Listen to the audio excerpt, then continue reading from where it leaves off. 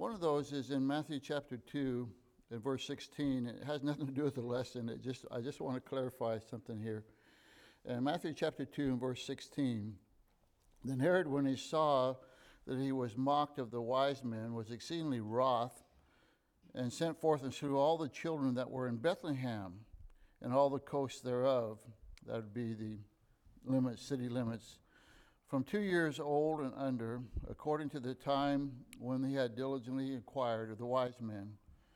Then was fulfilled that which was spoken by Jeremiah the prophet, saying, in Ramah was there a voice heard, lamentations and weeping and great mourning, Rachel weeping for her children, and would not be comforted because they are not. And so it's prophesied. It says that this murder of these children in Bethlehem, possibly up to 20, as they estimate the population of Bethlehem. But it says that there was weeping in Ramah. But when you look at this map here, you'll see that Bethlehem is down here. Here is Jerusalem, but Ramah is way up there. And so another case where the Word of God is in error. Well, there's a couple of things about this. When it talks about Rachel weeping, Rachel, of course, had only 2 children with Jacob. She had Judah and Benjamin. But what the history of Ramah is this, is that Ramah, a road that goes through Ramah, was the dividing line between the northern kingdom, where Solomon died and Rehoboam took over. The tribes split, and really Rachel represented the mother of Israel, and she was weeping because her children had split, 10 tribes to the north and 2 tribes to the south. And so that's part of the prophecy there, that it says that Jeremy, and I won't go into all that because the prophecy is really found in Isaiah. But why did it say that it's going to, why did they say that weeping in Bethlehem was a fulfillment? Well, oftentimes in the Bible, there's a near and a far fulfillment of prophecy. And the near fulfillment was of the division of the tribes of Israel. But when we come down to Bethlehem, the weeping in Bethlehem, a fulfillment of this prophecy, what you got to understand is this, is that Ramah, the word Ramah means a hill. When you see like Ramoth Gilead, Gilead in the hill. And so the word Ramah means hill, and actually, it says that they went up to Jerusalem. All this ground down here on both sides and down this way is lower ground, and it's up, not up on the map, but up in height to Jerusalem, and actually Bethlehem is even higher than Jerusalem. And so don't get hung up on that prophecy. Now, when we look at here in chapter 1 and verse 23 of Matthew, it says, behold, a virgin shall be with child, and shall bring forth a son, and thou shalt call his name Emmanuel, which is being interpreted, God with us. Now, I want you to go back to where that is found in Isaiah, and we'll take a look at that. Therefore, the Lord himself shall give you a sign. Behold, a virgin shall conceive and bear a son, and shall call his name Emmanuel. If you want to really get the Bible to be enriching to you, when it gives you a quote in the New Testament that comes from the Old Testament, you want to go there. And so let's go there this morning, and let's look at this. In Isaiah chapter 7, And it came to pass in the days of Ahaz, the son of Jotham, the son of Uzziah, the king of Judah, that Rezin, the king of Syria, and Pekah, the son of Remaliah, king of Israel, went up toward Jerusalem to war against it, but could not prevail against it. And so when it says it's the king of Judah, that's Judah and Benjamin, the two tribes in the south that's around Jerusalem. Well, this guy in Syria, this king in Syria, and this king in Israel, they're going to go and fight Ahaz. And it was told the house of David, saying, Syria is confederate with Ephraim, and his heart was moved, and the hearts of his people, and the trees of the woods are moved with the wind. And so the king gets all shook up, his heart shaken like shaking leaves. Then said the Lord unto Isaiah, Go forth now to meet Ahaz, thou and Shear-Jashub, thy son, at the end of the conduit of the upper pool in the highway of the fuller's field, and say unto him, Take heed and be quiet. Fear not, neither be faint-hearted, for the two tails of these smoking firebrands, for the fierce anger of Rezin and Syria and the son of Remaliah, because Syria, Ephraim, and the son of Remaliah have taken evil counsel against thee.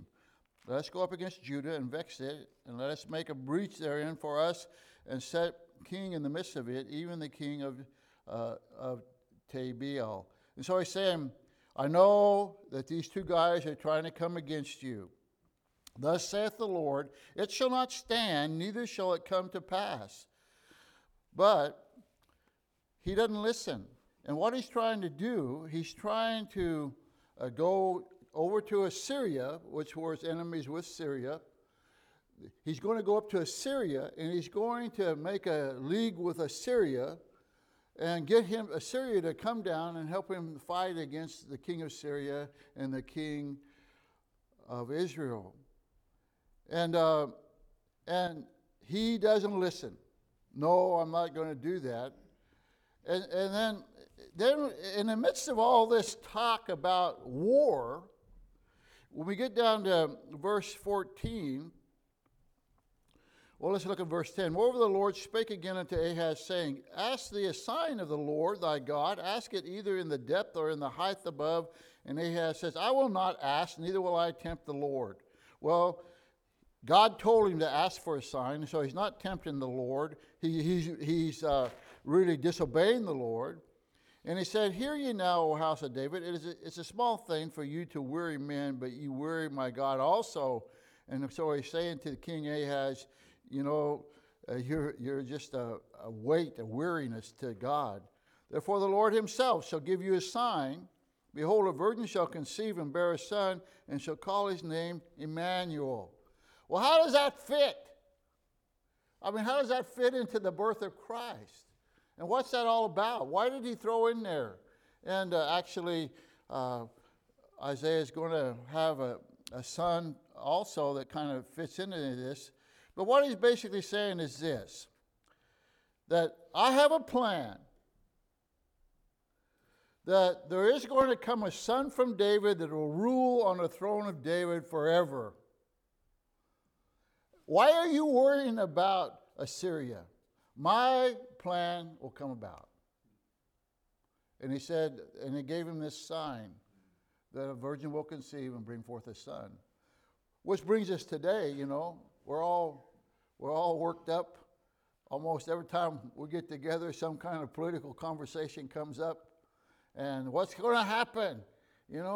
What's going to happen if they pass this bill? What's going to happen to our country? What's going to happen if Biden dies and Kamala Harris becomes president? Well, let me tell you something. The Lord is going to come back. Doesn't matter who's president. And so he's just saying, my promises are sure. Now, what I want to talk about this morning is this thought of Emmanuel. Over 700 years before the nativity of Christ in Bethlehem, the prophet Isaiah predicted a virgin would conceive and bear a son, and his name would be called Emmanuel. And we don't have to guess what that means. In Matthew 21:23, it says, Behold, a virgin shall be with child, and shall bring forth a son, and they shall call his name Emmanuel, which is being interpreted, God with us. That there's going to be a birth of a child, and it's going to be God. God with us. And so, how can we know God?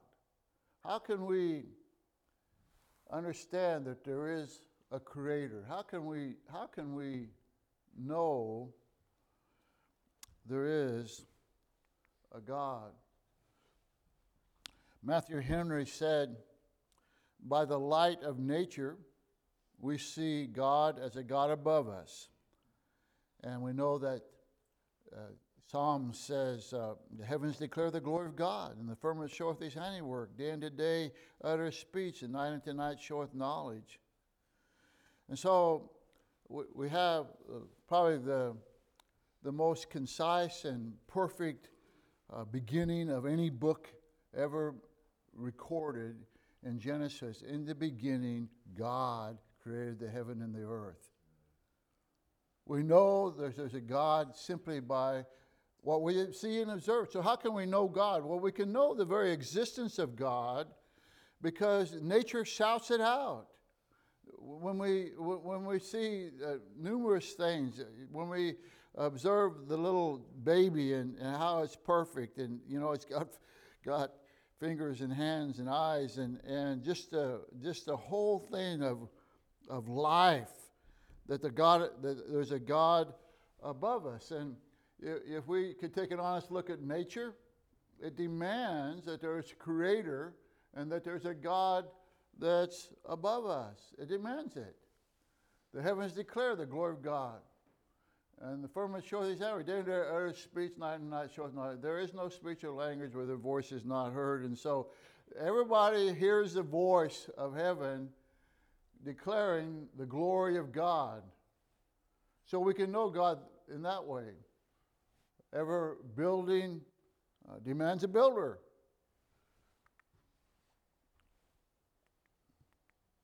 Every painting demands a painter. It doesn't just come about. Creation demands a creator. Isaac Newton said, gravity explains the motions of the planets, but it cannot explain who set the planets in motion. Bill Gates, an atheist. DNA is like a computer program, but far, far more advanced than any software ever created. Looks like he had listened to his own voice. That there's something that goes beyond just time and chance. That there is a designer. Mark Hatton said, people believe in God because the world is very complicated, and they think it's very unlikely that anything as complicated as a flying squirrel or the human eye or brain could happen by chance. And so when we're thinking about God with us, Emmanuel, God with us, well, we see, as Matthew Henry said, by the light of nature, we see the God that is above us. And then by the light of the law, we see him as a God against us. Romans 2 is kind of really convicting passage. For when the Gentiles, which have not the law, by nature the things contained in the law, these having the law are a law unto themselves, which show the work of the law written in their hearts, their conscience also bearing witness, and their thoughts the meanwhile accusing or else excusing one another. Every society, every culture, every people group has an innate understanding of right and wrong. That they're reluctant to do certain things and grieve when they do certain things. And that's the law of God written in our hearts, and he went further than that and wrote the commandments to be a schoolmaster to bring us to him. But we have naturally the man, any place in the world, whether he's ever heard the gospel or not, has the understanding that what I'm looking at and what I see has to be from someone greater than me. Just by looking at creation, I understand, that he must be, whatever brought this about, had to have a tremendous mind. He had to have tremendous power, and even sometimes some humor about him. When you look at the duck-billed platypus, it's got a bill for a mouth. It's got a beaver tail for a tail. It bursts children, but it has no mammary glands to feed the children, to feed the babies. It has to roll over, and the milk pools on its belly, and the babies get its milk that way. Well, God he's got a great imagination. And then we have within us the understanding of right and wrong. Our conscience bearing witness. And Paul said, "O wretched man that I am." And so we have, now we know that things whatsoever the law saith, the same that under the law, that every mouth may be stopped and all the world may become guilty. Therefore by the deeds of the law shall no flesh be justified in his sight. And so I know there's a God because he created. I know there's a God because of the conviction in my heart. And so in God's power, we see the power of God revealed in creation. We know something about God's glory. The vast size of the universe shows us how big and glorious God is. We see his creativity and very unique and even weird-looking animals. For the visible things from the creation of the world are clearly seen, being understood by the things that are made, even his eternal power and Godhead. So they're without excuse. Mankind is condemned not only because of his sin, but because of his rejection of what he can know by what God has revealed. They're without excuse. They can't say, well, I didn't know there's a God. No, there is a God. You can see a God. And God calls upon us to seek him. He's seeking us, and we need to respond to his seeking of us. And we're accountable for that. Now, let's go over, I didn't put this verse up here, but let's go over in John chapter 1. Talking about the God who has revealed himself in creation. In John chapter 1, in the beginning was the Word, and the Word was with God, and the Word was God. We have a God here that is a person that is with God, but a person also that is God.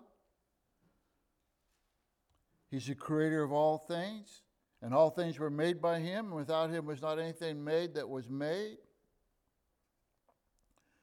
In him is life, and life was the light of men. And the light shineth in darkness, and the darkness comprehended it not. The word comprehend there doesn't mean understanding, but it means to take possession of, to seize it, that darkness never overcome light, that light always shines through. In verse 7, the same came for a witness to bear witness of the life, that all men through him might believe. No Calvinism there, all men.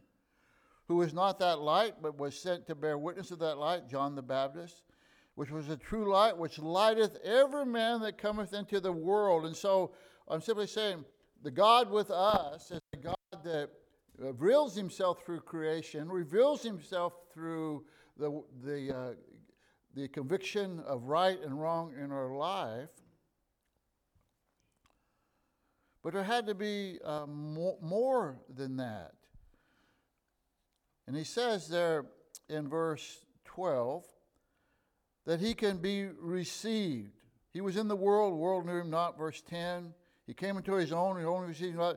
But as many as received him, to them gave he power to become the sons of God, even them that believe on his name, which were born not of blood, nor of the will of God, nor the will of man, but of God. And the Word was made flesh and dwelt among us, and we beheld his glory, the glory as the only begotten of the Father, full of grace and truth.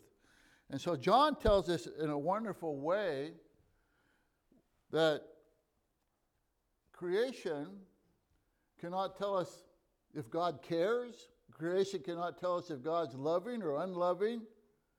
Creation tells us nothing of the personality of God. You know? I mean, I can go out here and look at a Ford car or even a Model A and know that Henry Ford created that, but what I see he created doesn't give me any understanding of who Henry Ford is, what he was like, his personality. And to do that, I'd either have to meet him personally or read something that's written about him.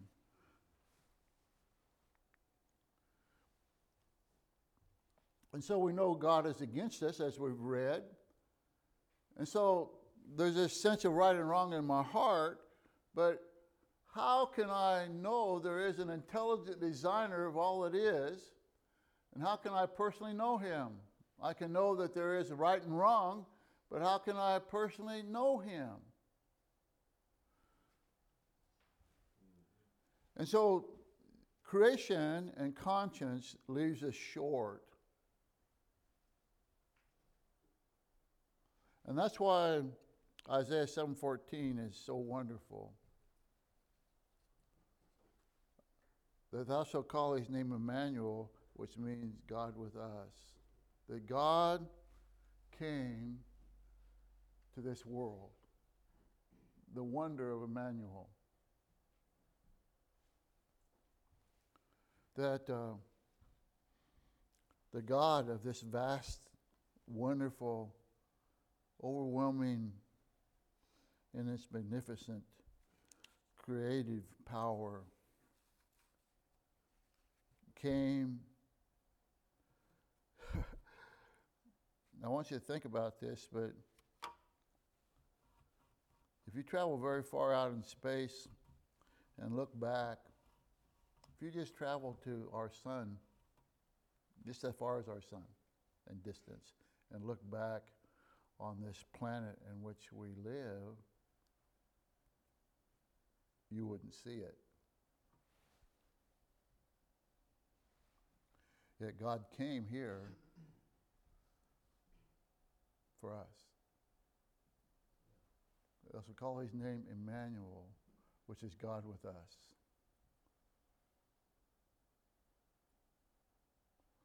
That in this world where it seems like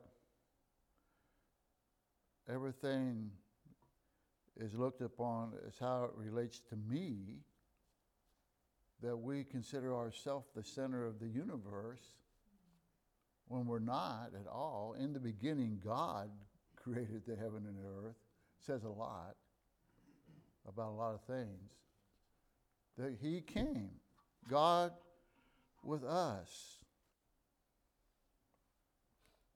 Spurgeon says, the great name Emmanuel is eternity's sonnet, heaven's hallelujah, the shout of the glorified, the song of the redeemed, the chorus of angels, the everlasting oratorian of the great orchestra of the sky. Wesley said when he was dying, the best of all is God is with us. He wrote the song veiled in flesh, the Godhead see, hail the incarnate deity, pleased as man with men to dwell. Jesus our Emmanuel. The God was pleased.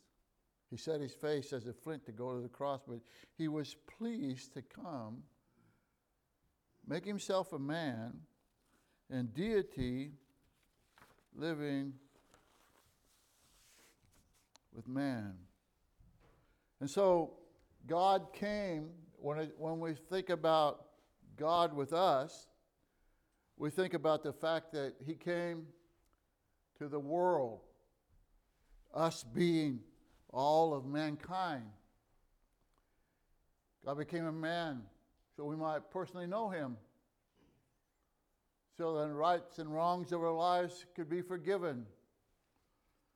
And the testimony of the Scripture is, in the beginning was the Word, and the Word was with God, and the Word was God. We just read that.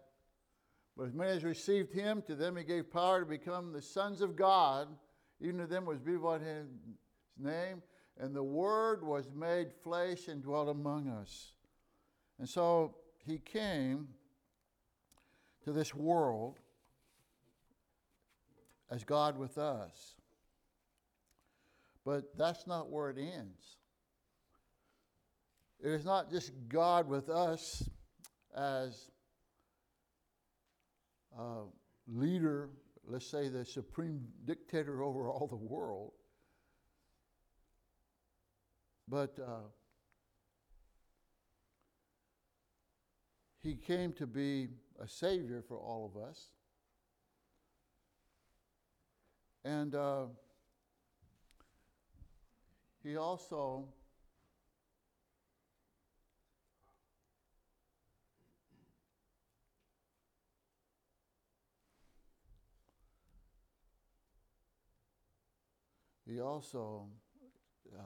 came to fulfill what Paul said, I am crucified with Christ, yet not I, but Christ liveth in me. And the life which I now live, I live by the faith of the Son of God, not my faith, but his faith he's given me, of the Son of God who loved me and gave himself for me.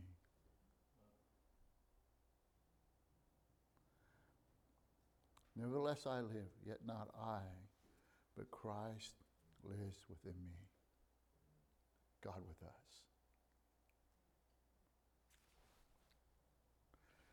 And Paul said, and who loved me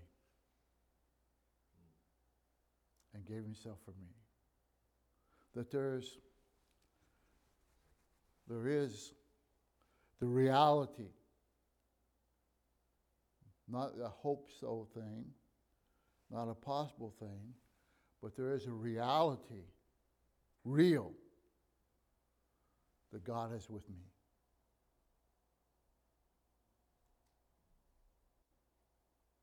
Emmanuel. What a name. What a privilege. He came as my substitute. God with us is as the Savior. The very message of the angels was, for unto you is born this day in the city of David a Savior, which is Christ the Lord. And so I can personally know him. I can know the unknown God that Paul spoke about there in Athens. I want to talk to you about the unknown God, unknown to you, but he can be known. And when he talked to those at Athens, he said, God that made the world and all the things therein, seeing that he's Lord of heaven and earth, dwelleth not in temples made with hands. And so he begins with, there is a God, he created, and he begins with creation. Neither is worship with men's hands, as though he needed anything, seeing he giveth all life and breath in all things. It hath made of one blood all nations of men for to dwell on the face of the earth. Interesting verse, huh? There's no racism, we're all one blood. And hath determined the time before appointed and the bounds of their habitation, that they should seek the Lord.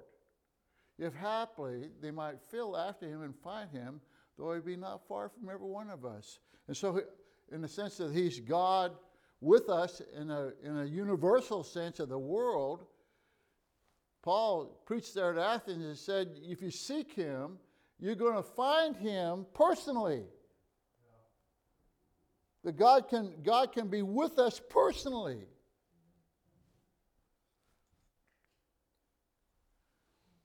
And how does that come about? Well, I must repent of my sins. And at that time of this ignorance, God winked at, but now commandeth all men everywhere to repent.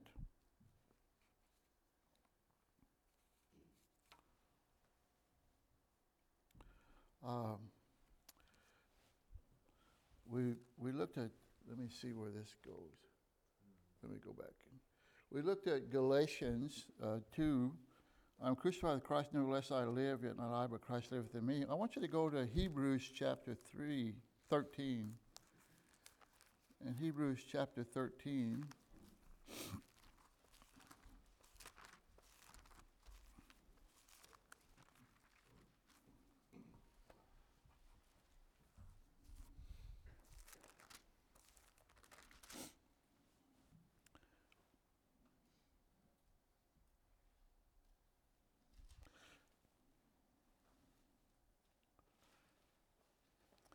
In Hebrews 13 and verse 5, let your conversation, that is your lifestyle, be without covetousness.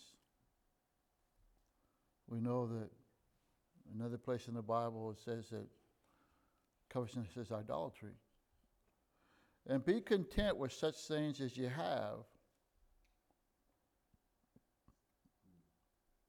Why? What was the motivation for being content when everybody else has it and you don't? Because not everybody else has the Lord. And he says, for he has said, I will never leave thee nor forsake thee, so that we may boldly say, the Lord is my helper, and I will not fear what man shall do unto me. Very interesting, the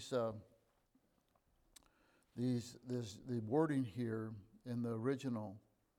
When he says, I will never leave thee nor forsake thee. Actually, there are 5 words that are double negatives in the original language. And so it really reads like this.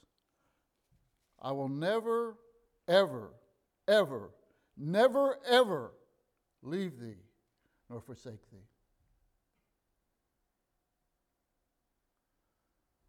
Now let me tell you that this world has a lot of curveballs it throws. There's a lot of mud that we have to wade through. And there's broken hearts and brokenheartedness that will come to your life. There'll be disappointments that drive you to your quiet place, and tears will flow down your face.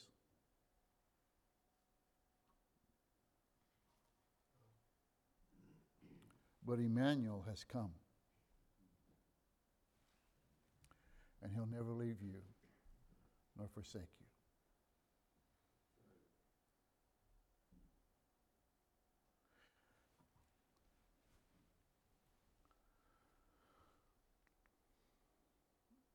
Seek ye the Lord while he may be found, call upon him while he's near. Let the wicked forsake his way, and unrighteous man his thoughts, and let him return unto the Lord, and he will have mercy upon him, and will abundantly pardon.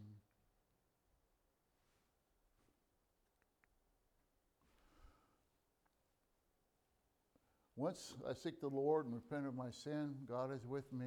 And we've quoted this verse a couple of times. I'm crucified with Christ, nevertheless I live. Yet not I, but Christ liveth in me.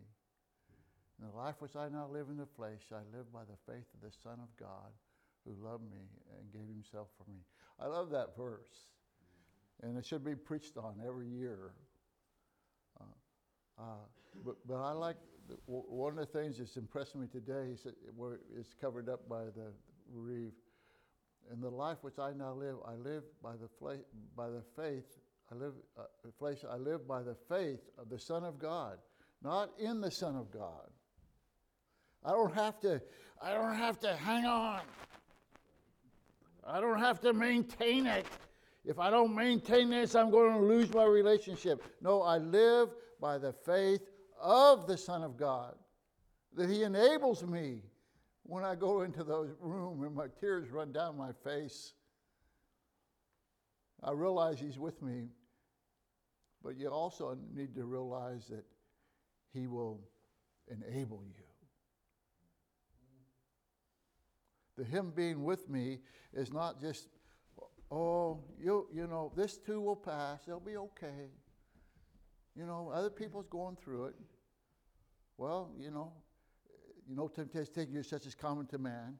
Yeah, everybody else has went through it. But that verse means nothing. No temptation taking you such as common to man if you don't read the next one. But God is faithful, who will not allow you to be tempted above that you're able, but will make a way of escape. God is with me. And God being with me provides me what I need. And he enables me. Emmanuel. A virgin shall conceive and bring forth a son, and thou shalt call his name Emmanuel. Hebrews 13. We just read that. God will stand with us even when all others forsake us. You may go through that. Sometimes there's events that take place in your life that are controversial for some, and only you know what all the circumstances were and how God led in different ways. And you can't even, maybe friends or family want you to explain it, to rationalize it, to excuse it. But there's not even the ability or the time or the heart or the words to convey.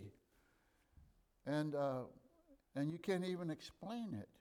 You can't even justify it. All you know is that God is with you. And that's all you need to know.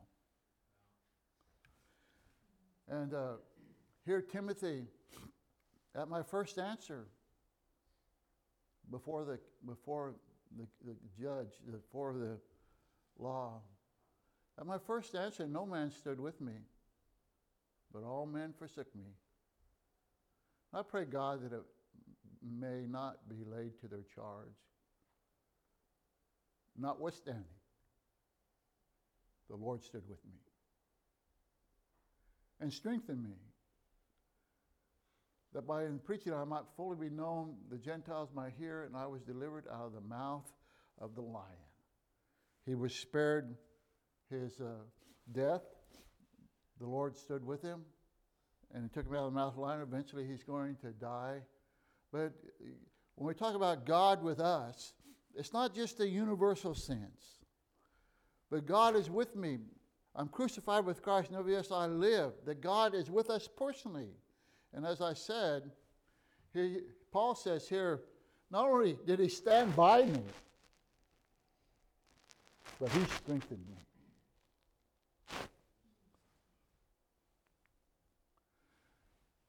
And Jesus came, and not only, okay, so what we said, he's with the world in a universal sense. He can be with us individually. And also, He's with his churches, his New Testament churches. And Jesus came and spake unto them, saying, all power is given to me in heaven and earth.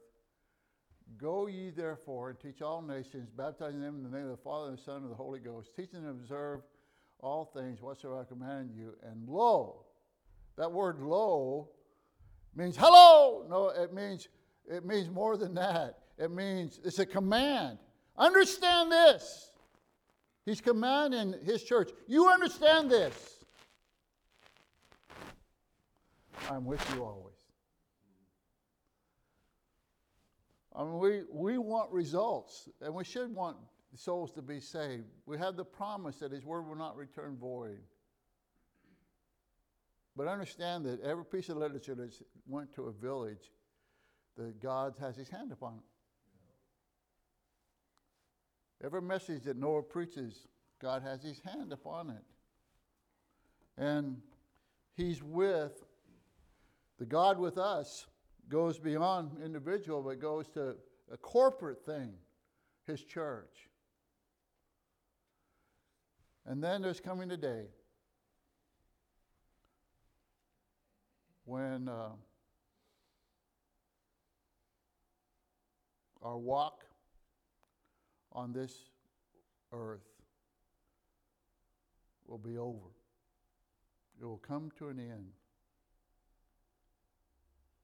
The great unknown.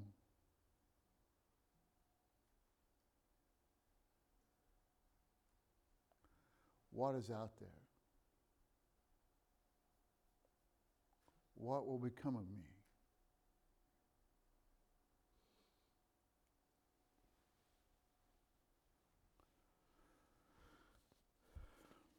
And it's interesting to study the words of dying men.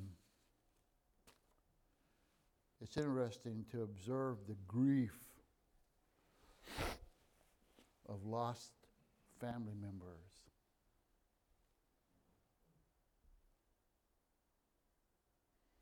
I know when my dad died, my uncle was there. My uncle, who was raised in a home that taught the gospel but rejected it. And I was weeping because I was going to miss my father, but I was weeping, rejoicing, knowing where he was going to be.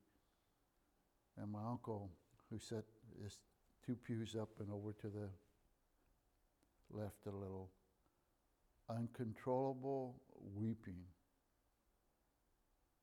Uncontrollable. Sorrow without hope. That the psalmist says, yea, though I walk through the valley of the shadow of death, I will fear no evil, for thou art with me. Emmanuel has come. And let me say today that if you don't know him, if you don't understand this personal relationship, when Paul says, I know in whom I have believed, and I am persuaded that he is able to keep that which I've committed unto him against that day. If you cannot say, I know him in that way, I'm just telling you today that you can. By admitting your sin and trusting in him. You see, this thing about Emmanuel and this thing about Christ's birth, it's much more than just him dying on the cross for us. It's a personal relationship with the God of the universe. And it's never going to end if you've been born again. Because there's coming a day when we'll see him with our own eyes. We shall behold him face to face in all of his glory. And God will be with us in a physical sense. Okay? I hope today that you have a relationship with Emmanuel. You're dismissed.